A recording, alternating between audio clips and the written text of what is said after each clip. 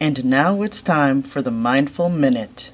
In honor of Leslie, I would like to share her favorite yoga pose, legs up the wall.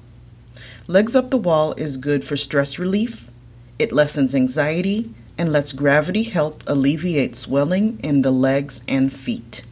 It is not good if you have glaucoma, back, or neck problems, in which case you would not do this pose.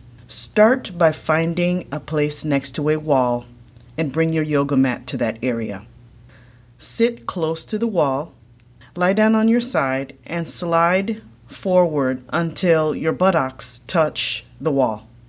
Then slide your legs up the wall and get comfortable. Relax your arms, relax your head, and breathe.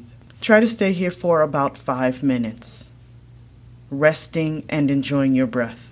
If it feels uncomfortable to have your legs up the wall, you can also do this by putting your legs on the seat of a chair or on your couch. You can also make yourself more comfortable by placing a blanket under your hips, head, neck, or shoulders. Thanks for being here. See you next time.